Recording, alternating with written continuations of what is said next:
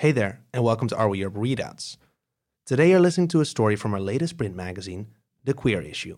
What can the lived experiences of queer people tell us about Europe? Listen up to find out. What were the colors of your bed sheets?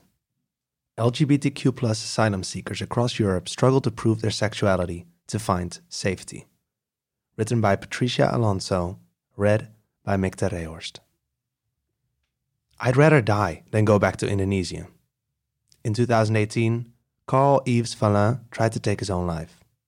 He was on a student visa in Sweden and could not bear the thought of returning to his home country, where, in 2015, the government had issued a fatwa that called for same-sex acts to be punished by caning, and in some cases, the death penalty. While recovering at the hospital, a counselor advised him to apply for asylum. I'm very open about being gay, and I was lucky that I had documented my life and was active within the LGBTQ+ organizations, he says.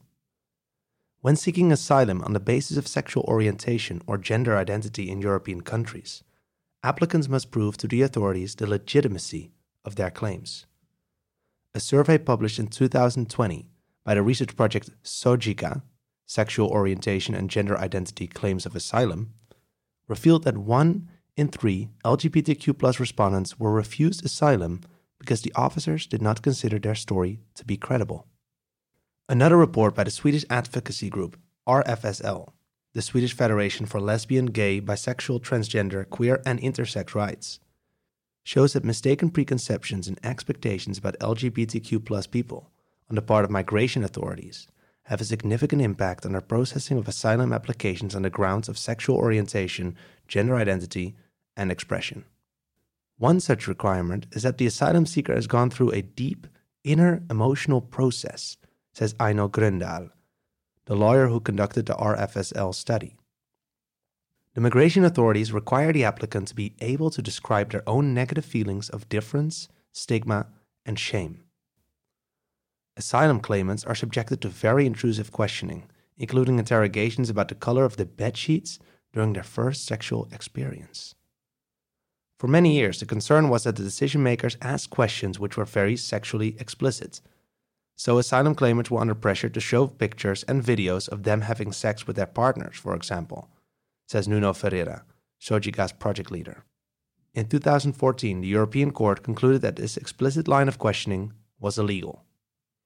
But there are still questions about sexual positions. There are still lots of questions about very intimate details that claimants may struggle talking about. One of the hundreds of examples gathered by the RFSL report is a 2015 asylum rejection motivation letter by the Swedish Migration Agency. The agency found that, based on the cultural context you come from, in Somalia for instance, it is not credible that you have not had other concerns than joy regarding your sexual orientation. In other words, the authorities didn't believe that someone seeking asylum might feel at peace with their sexual orientation. Aino says they require the applicant to be able to describe their own negative feelings. According to the lawyer, it is surprising that this should be happening in Sweden, where the law is clear and people have always been educated on the differences between sexual orientation, gender identity, and gender expression. Yet the report finds that gender expression is often misinterpreted as sexual orientation or a character trait, leading to erroneous rejections and deportations of trans people to countries where they may be punished by death. For example, a minor who clearly described herself as a trans woman was tried and assessed as a homosexual man, despite submitting extensive evidence of gender-affirming treatment. She was denied asylum, reads the report. The migration authorities' lack of knowledge and wrongful mix-up between sexual orientation, gender identity, and gender expression leads to their conclusion that the applicant is not credible, for example, because their self-identification and description about themselves are stereotypical, RFSL's research concludes. Another report by the Dutch advocacy group COC showed that migration officers tend to address transgender asylum seekers by the biological sex assigned to them at birth, as stated in their documents, rather than their gender identity. Although in some cases the interviewers ask about their personal pronoun, the documents usually remain unaltered.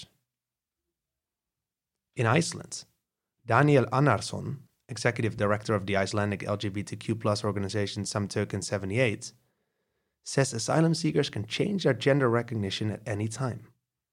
The most common practice is for their new ID to include their corrected gender and name, but there are exceptions.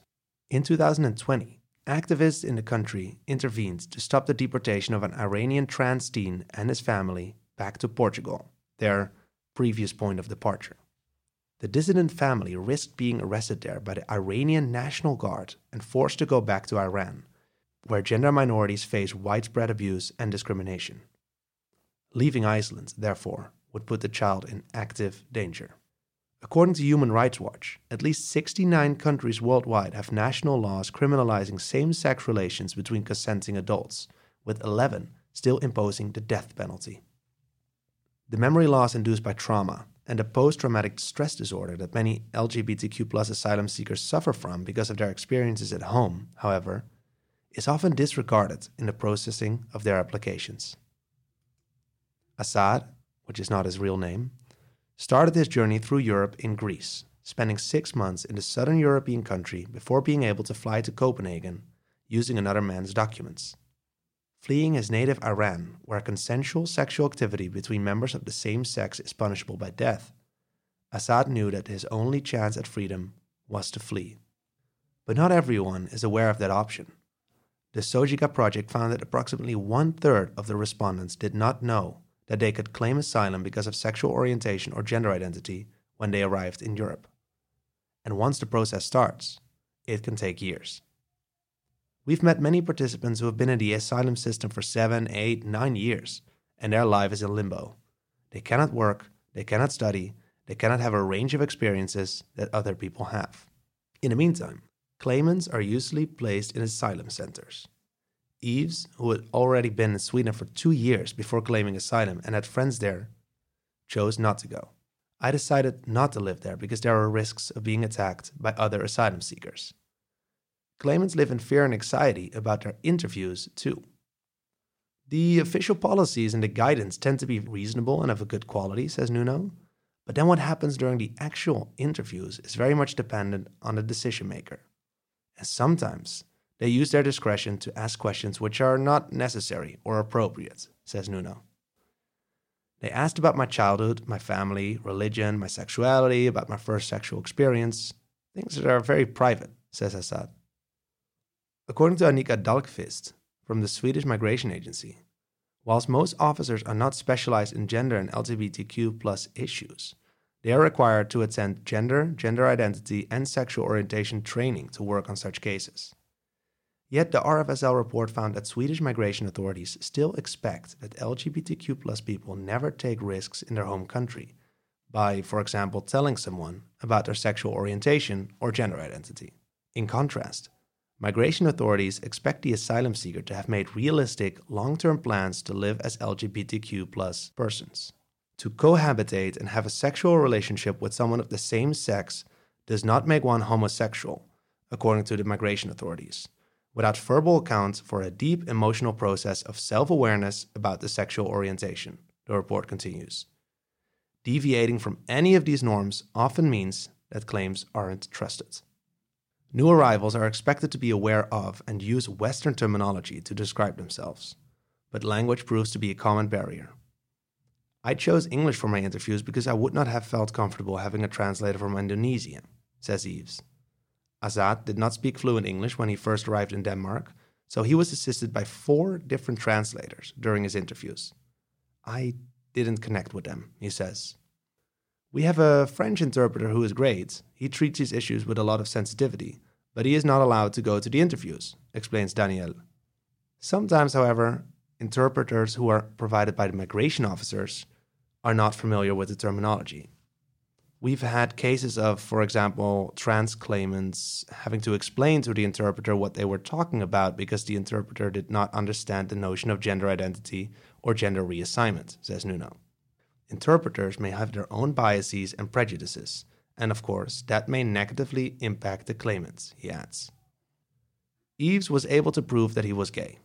He was able to prove that he would be in danger upon returning to Indonesia, and he was granted asylum in Sweden in just 1 year.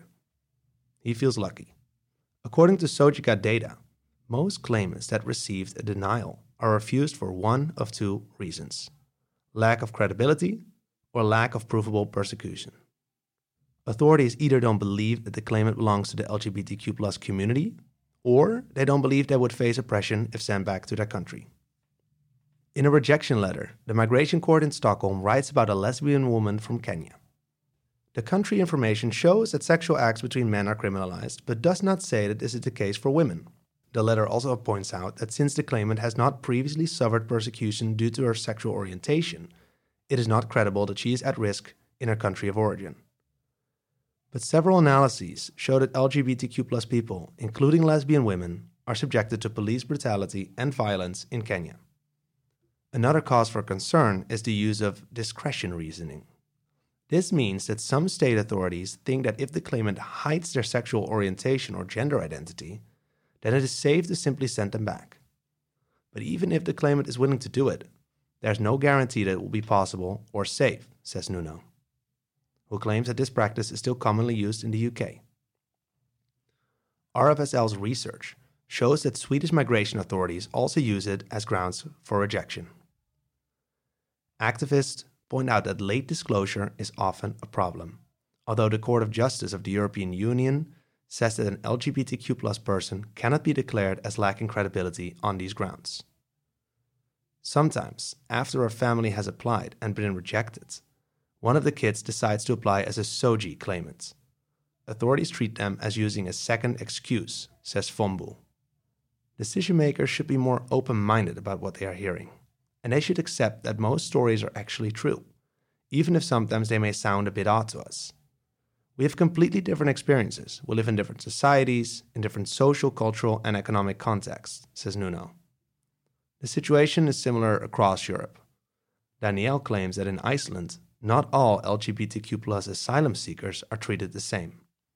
Africa thinks Iceland is a queer paradise, but Iceland is racist, he says. He defends the government's work in achieving equal rights for LGBTQ+ individuals, but suggests that the culture of racism in Iceland influences decision makers. Europe's image of itself as a progressive free space is at odds with the unfair and prejudiced treatment that SOGI claimants receive when they reach our borders. The fear and uncertainty that many asylum seekers face are such that one person in Iceland told Daniel that COVID-19 had brought him peace, as deportations were on hold. "At least I know what the next 14 days are going to look like," he said. It is a long process, a tough time, and it's very hard on LGBTQ+ people, says Assad. Did you like listening to this story? Dive into all our readouts, from this issue or previous ones. Just search for Are We Europe readouts on your favorite platform, or go to our main Are We Europe podcast feed, where you can listen to narrative stories, behind-the-scenes interviews, and episodes from podcasts which are part of our podcast family. And don't forget, you can also become an Are We Europe member and join our border-breaking newsroom starting at €4 a month. Go to areweeurope.com/member and help us build a new media for a changing continent. That's areweeurope.com/member.